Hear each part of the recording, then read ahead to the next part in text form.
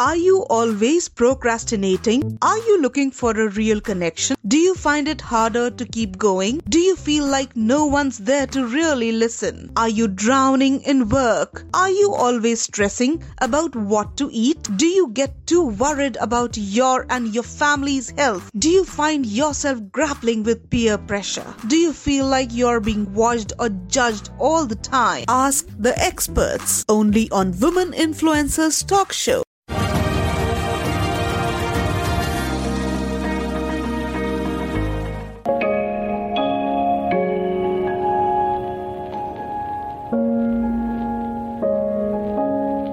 Greetings viewers, welcome to Immigration Talk program on Indus TV.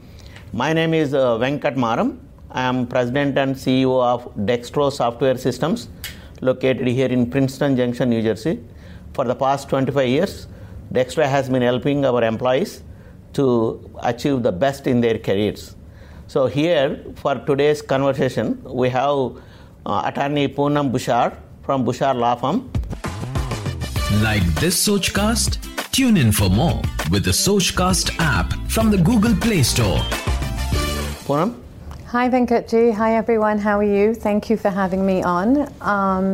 My name's POONAM BHUCHAR. I have been an immigration attorney for over 20 years. I practice mainly corporate immigration law in the Princeton area, and I'm also of counsel to Shafam and Lakin, a firm in Lawrenceville that has 45 attorneys that covers areas such as real estate, corporate law, mergers, acquisitions, patent law, any of your needs that where you may need anyone, other attorney than an immigration attorney.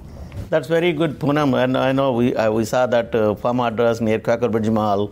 It's a big law firm. I'm glad you are associated with a much bigger law firm. I like the fact that it's by the mall. But jumping into the topic, so today maybe we want to discuss this year's H1 scenario, what's happening in the situation where we are.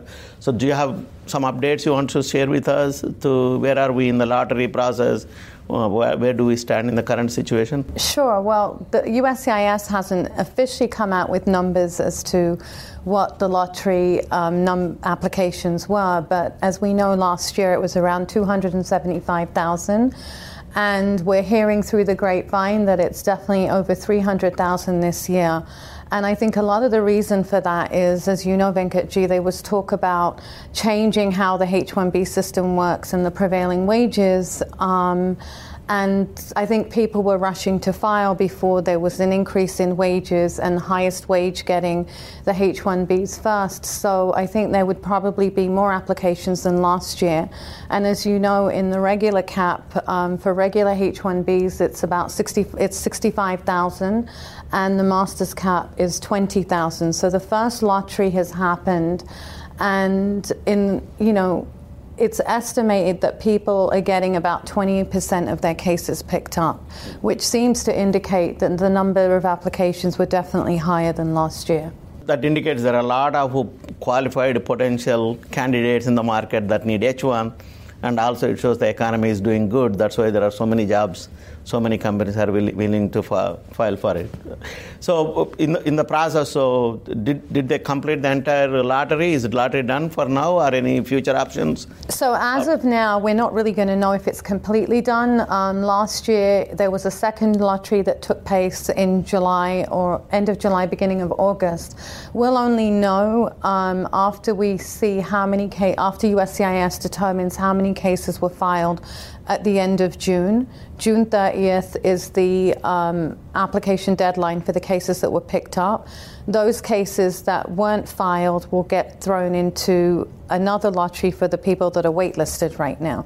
So I would anticipate, given the fact that because of COVID, some of the projects may fall through, or clients may not have enough funds to bring on a H-1B worker, that I would anticipate that there will be a second lottery. So what we are saying is by June 30th, everybody has to file their cases that got picked up in the lottery this year. Right. And any leftover cases, they might go back into a second lottery and give the people that are not selected yet might get picked up. That's right. That's how I see. We are advising our clients to file as soon as possible. Okay. Reason being, especially people who are in F1 OPTs who need decisions by September 30th, we're saying file them as soon as possible. The other thing is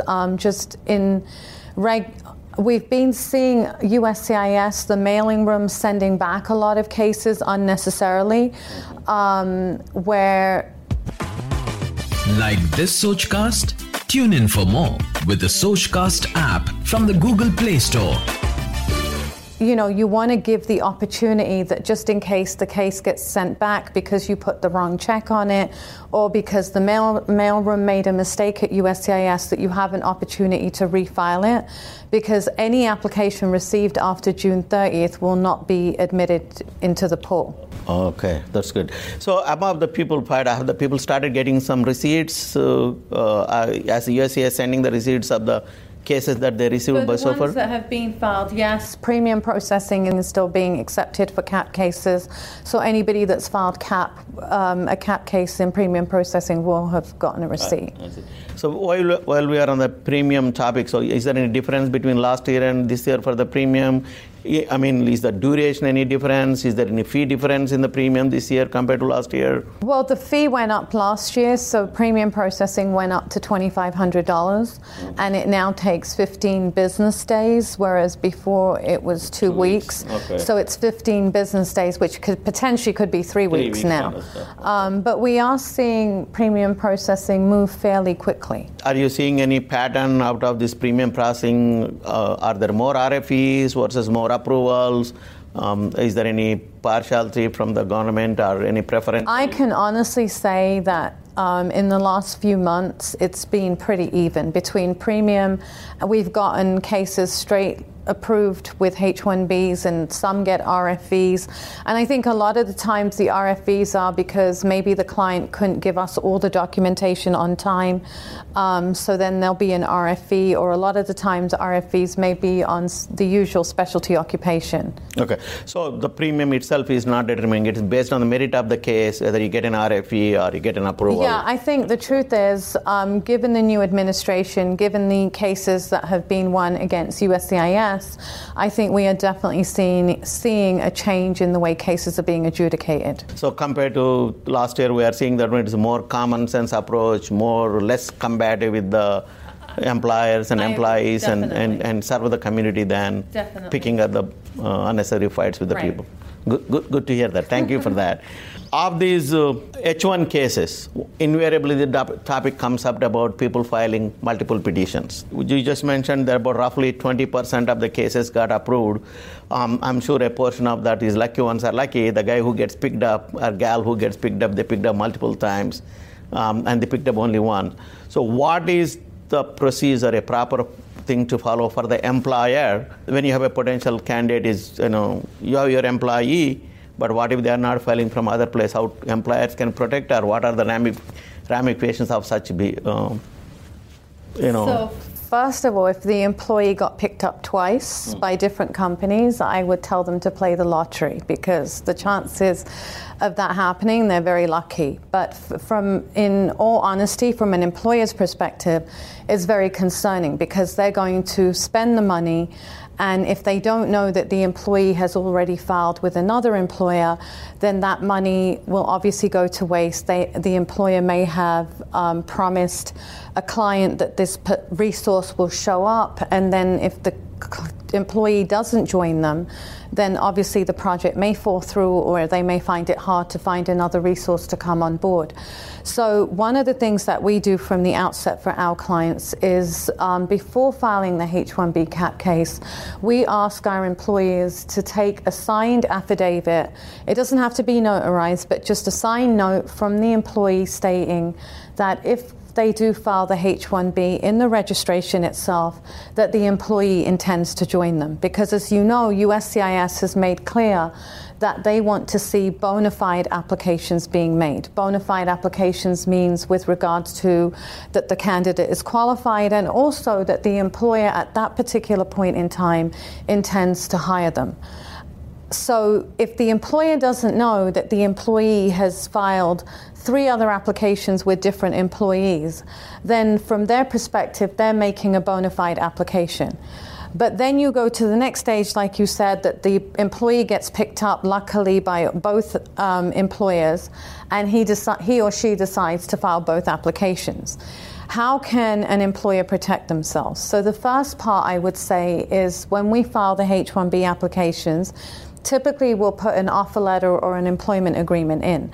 And I think this is the time that it becomes very critical for employers to make sure that their employment agreements are solid. So one of the things that we say is, with the help of an employment attorney, is one of the things you say is that upon signing this employment agreement, I intend to take this employment so long as the H-1B visa gets approved. Now, according to DOL, you can't penalize somebody for not joining you, but if there are legitimate liquidated damages because you lost a project and the employee didn't come through, it's something that you may or may not be able to pursue. But I think it becomes imperative on the employer to make sure that the employment agreements are solid at this point. Okay, so as long as the employer does the good faith work, what that connects all the dots, does their due diligence, they're okay, safely covered, even whatever happens after because of the employee. Absolutely, as long as you can document it. And if you are ever questioned by USCIS, as long as you have the documentation and you're not showing that you're making a deliberate pattern of doing this or filing duplicates, then you should be fine. For employees, when last year when they put this lottery, one of the things they wanted to avoid is several multiple petitions coming. That's one of the reasons they said, we'll go with the lottery. And that last year being the first year, they did not do much. Are there any plans? Do you hear anything from your profession that even the candidates that will try to do these multiple filings? Are we seeing any negative ramifications down the line coming from anywhere? Venkatji, our office personally hasn't seen the negative filing, but at the same time, given the small amount of visas that are available, you would want people to not just file multiple applications in the hopes that they get one.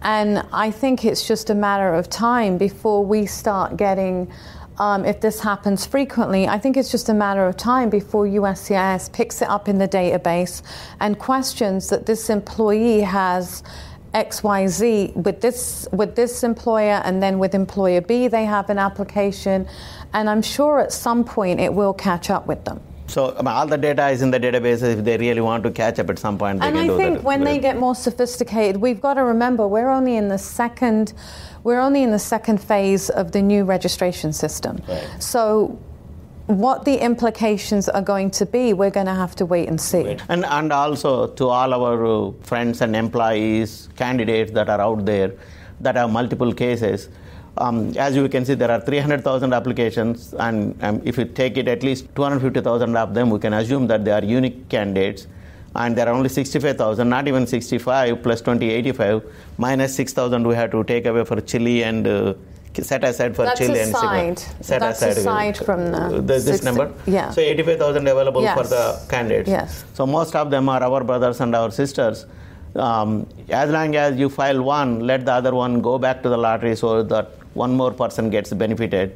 We all get better when more of our friends, more of our families, more of our people like us that come as immigrants, get an opportunity to get H-1s and get status and do that. So my appeal from this program and POONAM Giants is, if you have multiple cases you got selected, as you said, you are a lucky one, go and use that lucky to buy a lottery ticket. Maybe you'll become a multimillionaire, but let that second slot go back into the slot. Do not use it. That way, one more person gets benefit from it. Yeah, I agree, even if you did it at the first stage, at the second stage, just have one employer file. Poonam, when we are on this case, discussing the case of filing, so anything different this year in the regimen process? Do we have to worry about any difference in type of RFEs we need to get, or what type of documentation? What do you see would happen? So I think, prior to the big IT serve case, we were getting a lot of RFEs asking for itineraries, employment and employee relationship. All that was struck down after May 2020, that you don't need to provide an itinerary stating every single detail of the employment. And even with regards to client letters, you didn't necessarily have to provide how long the duration of the work was, but that there was enough employment. So I think the itinerary requirement, employer-employee relationship, was going to see less of. But I think what we are going to see more of is a specialty occupation, like we're seeing now, and the SOC code. So I think when it comes to filing the H-1Bs, it's really important that the candidates are put into the correct SOC code, because that's where the prevailing wage gets affected and whether they've qualified enough for that particular position. The other thing is we don't use client letters as much as we used to. Sometimes we tend to use them to enhance the special occupation, especially if somebody doesn't have a straight 4-year bachelor degree. We may use it to show that the job duties are complex and therefore the particular job or project requires somebody that would normally have a bachelor's degree. I think the other thing that we're seeing a lot of that I urge everyone to be careful of is the issue with the education evaluations. So where somebody has a straight 4-year engineering, computer science, IT degree, it's a pretty straightforward situation. But gone are the years where many years ago we used to file. I remember having a guy that had a farming degree but had IT experience, and we managed to get his H-1B approved. Long gone are those days. USCIS is getting stricter about the education evaluations, and even the evaluations that are coming from the agencies, we need to read and look at. So, for instance, I was presented the other day with an evaluation that one of my clients had done by an agency that we don't normally use, and the person had a chemistry degree. Like this Sochcast? Tune in for more with the Sochcast app from the Google Play Store. And they only had 4 years of IT experience, but they changed that, the evaluation company changed that chemistry degree to be the equivalent of a management information systems. And I know that everybody's familiar with the 3 years of work experience equivalent to 1 year of bachelor's. But if you look at the regulations actually state that it has to be progressive work experience in that IT field. It can't just be any kind of work experience. And I think that we're seeing USCIS look at the education evaluations a lot more closely, which I think it becomes imperative on us as attorneys or companies that are filing to read those evaluations and make sure that they fall within the parameters of the law. We know last couple of years, at least during the last 2 years of the previous administration, we were pretty much everything other than computer science and electrical engineering were rejected. So does it mean this time USCIS is taking a step back and allowing similar science degrees, or are they going all the way to non-science degrees as a basis plus experience to make it happen? So Venkatji, I'm a firm believer of, in truth, our office didn't see a lot of those rejections. And I'm not just saying it's the truth. Our office didn't. And I think it really does boil down to the documentation, how you present the case and how it's documented. And obviously, there are more challenges if somebody has a commerce degree and then only 3-4 years of IT experience. A lot of it will fall down to the education evaluation, the job duties, the SOC code. It's going to be the entire package together that's going to matter. Okay. So that's good. So if you have a good attorney that can put a nice spin on the case, proper spin, I mean, no, so you have a better shot within at the parameters of the law, absolutely. Poonam, I want to go back to this weird question again to check on this multiple selections. When a company applies multiple selections, if the candidate gets multiple selections and he decides not to come to company B, is there any way for the company B to use that selection for some other candidates? Is it allowed under the new H-1B regulations, or it's just gone waste? It's actually gone to waste because the registration system requires you to name the beneficiary with, passport, and it's for that particular beneficiary. So yes, it's essentially gone to waste. when you say particular beneficiary, does it mean can the candidate take that selection, go to some other employer and have them file for him? No, because in the same way, the H-1B petition is the organization petitioning for that candidate, so the organization owns that. So it's the organization and the candidate combination is the one that is standard for it. You can't take it anywhere else. Take it anyway kind of situation. We know there are a lot of, I want to jump quickly into this visa stamping and what's happening, current news. And during the last year, because of the pandemic, a lot of people did not travel and there were not many visa slots available. Hoping that, maybe people will start traveling and getting stamped out. What are you hearing the people should take precautions, and what is the stamping process right now?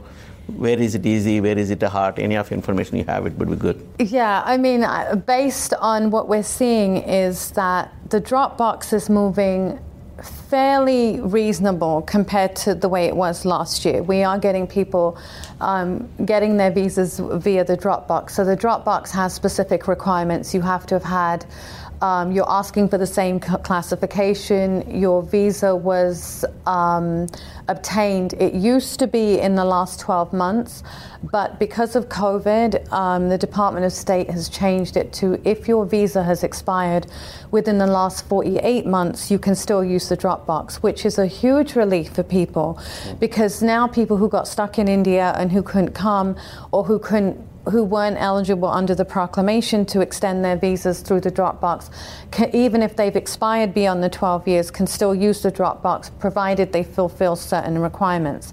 And we are definitely seeing in our office that the drop box is moving, I wouldn't say within 1 or 2 days, but 2 to 3 weeks, we are seeing movement of people getting their visas. I think now with this 48-month eligibility, it's going to mean a lot more people can go through the drop box. Less people will need visas with the officers, and things hopefully should move relatively quickly. Okay. So what you are saying is, as long as the candidate got stamped on the same visa category, so H1 candidate stamped going back to the H1 again, they can throw in the drop box. And as long as their stamp was from their same home country. So if it was in India, it has to be India. If it is elsewhere, then they can drop in the drop box. It is taking 2 to 3 weeks for them to get an answer on the drop box. Yeah, I mean, provided you don't get a 221G, and then yes. In that situation, suppose the candidate went back to India,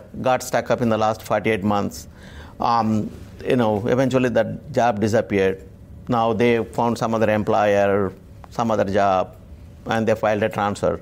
Can they still use the drop box? They're still in the H1 category, but a new employer, new filing. They can still use the drop box. Yeah. However, if the candidates who are on a OPT and F1 visa and they are going for a first-time H1 stamping, they need to attend in person. That's right, and those are the interviews that are taking so long. What type of duration, how much delay nowadays? I'm hearing now that some people can't get interviews till August. Okay, depending on the slot. And we have to remember, right, that the consulates and embassy are not operating at full capacity. So we know what the situation in India is right now. So I don't know how that's going to impact the interviews. But if the consulate goes back to operating at minimal capacity, then those people who are looking for new visas are going to have their appointments take a lot longer. I know we are hearing as we speak, there are some, including Maharashtra and other places, there is a lockdown in place in India right now. So in those situations, all the interviews that were scheduled for those days will be cancelled, or do they still entertain the We haven't interviews? Heard of it yet, that the consulates right now are operating at minimal level, but given the situation with COVID in India, it would not surprise me if the consulates shut down for a while and again stop processing visas. But we'll have to see what happens. I want to touch up another topic and see, are there any, with all this chaos with the stamping and consulates and passports, with the whole, throughout the last year, I'm sure some other people have some limitations on when they can get the passport kind of situations. Are there any situations you are seeing in terms of I-94 dates or HR? Any hint you can give it to the HR folks? Yes, Venkatji, we're actually seeing a lot of this. So a lot of people, as you said, are going to India, aren't able to renew their passports, but they have the visa stamped into their passport. So let's assume their H-1B is valid till January 2023, but their passport is only valid until June 2021. What's happening is when they come into the country in the United States, the officers, rightly so per the law, are cutting the I-94 card short to say June 2021. But the candidates are thinking that they're still valid till June 2023. And a lot of people are not checking the I-94 cards online, which will show that the date has been shortened, which means sometimes they're not aware of it. And if HR isn't aware of it, there's other implications, right? It means the I-9s aren't being updated, which is a whole separate topic and has a whole different implication. But it also means that you may not file the candidate's H-1B extension in time if they don't know that the I-94 card is being cut short. So I think it's really important from what we're seeing that HR stays in touch with the candidates when they're traveling, checks at the I-94 date, whether it's still the same or it's being cut short, and act accordingly. Suppose H1 is valid until 2022 and they got a I-94 only until June 2021 because their passport is shorter duration. Obviously, when they come here, they have an option to get their passport renewed going back to the consulate. In that situations, how do they get the new extension time on the H1? We know their 797 is good for another year. But what is the procedure for them to get their I-94 extended? Sometimes if the candidate gets the passport renewed, we've had them go to CBP, Custom Border Patrol, and just ask the officer there, or call, and sometimes the officers will let them make appointments and fix the I-94 card. In some jurisdictions, and especially because of COVID, they're not doing that, and we'll just have to file a H-1B extension. And if for some reason nobody noticed it and there's a gap, then we'll have to file a H-1B extension non-pro-tunc, which is basically asking USCIS for their discretionary authority to approve it as though the person was in the country in status. Okay, so does it mean technically H1 date is the shortest of either I-94 date or 797 date? So based on the last action rule, the I-94 card is the date that prevails. Okay. So if they traveled and entered the country into the United States and the date is shorter than on the H-1B approval, that is the... Like this Sochcast? Tune in for more with the Sochcast app from the Google Play Store. Last day for the H1. Yes. Okay. You can't go by the date on I-797. Very, very good, important point. As you said, too many ramifications of that. Absolutely. In I-9, especially I-9 compliance and all, bigger headache with that. That's right. I think there are some questions from the audience. Sure. I have a quick question on few H1 lottery selected candidates who are presently in United States. They could be on H4 visa or they have applied for H1 being on L1 visa, and their application has been filed by the employer, but because of some or other reason, maybe their H1, their L1 has been expired, they cannot stay in the United States, or for H4 candidate there is some family emergency, some urgency that they have to leave United States and go out of the country. What happens to those applications if the H1 application is pending, it is not approved, and the candidate steps out of the country?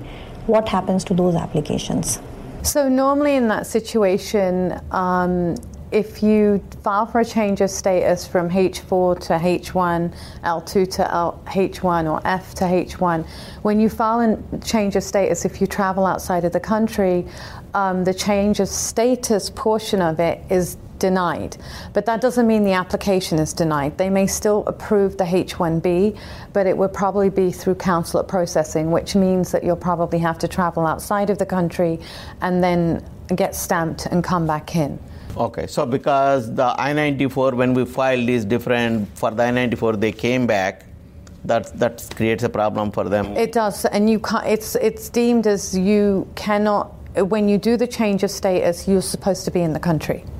Do they need to file another petition for that to happen, or can they take that and go back to the They can take it, go back to their home country. If Canada were open, that would be a different story, but they can go back to their home country and come back with the visa stamping and come in. It's an extra step that they're going to have to do. They're going to have to get stamped, and it will get approved as though it's consulate processing. Here is another question from the viewers.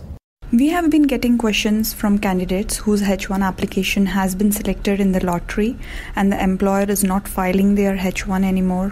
One of the reasons is the company doesn't have the project or financial resources to do it. The second reason is the employee and employer are not in good relationship. So in such cases, as a different employer, can our company file for their H1 based on that selection? So the employer in this situation owns the H1B petition. The registration is done under the employer's name. Even if they get picked up, and whether it's for a financial reason or because there's some kind of contentious relationship between the employer and employee, that particular organization owns the H1B petition. The candidate can't take that selection process and have another company apply for them. It's the same concept as without the H1B, you can't force an employer to file something or to employ you on their behalf. So unfortunately, the candidate will be out of luck unless, as Venkatji says, if it's a financial reason and that company gets bought out and can take over this application. That's all we have, Poonamji. Thank you very much. Thank you so much. And this program has been created by Indus TV as part of its Immigration Talk.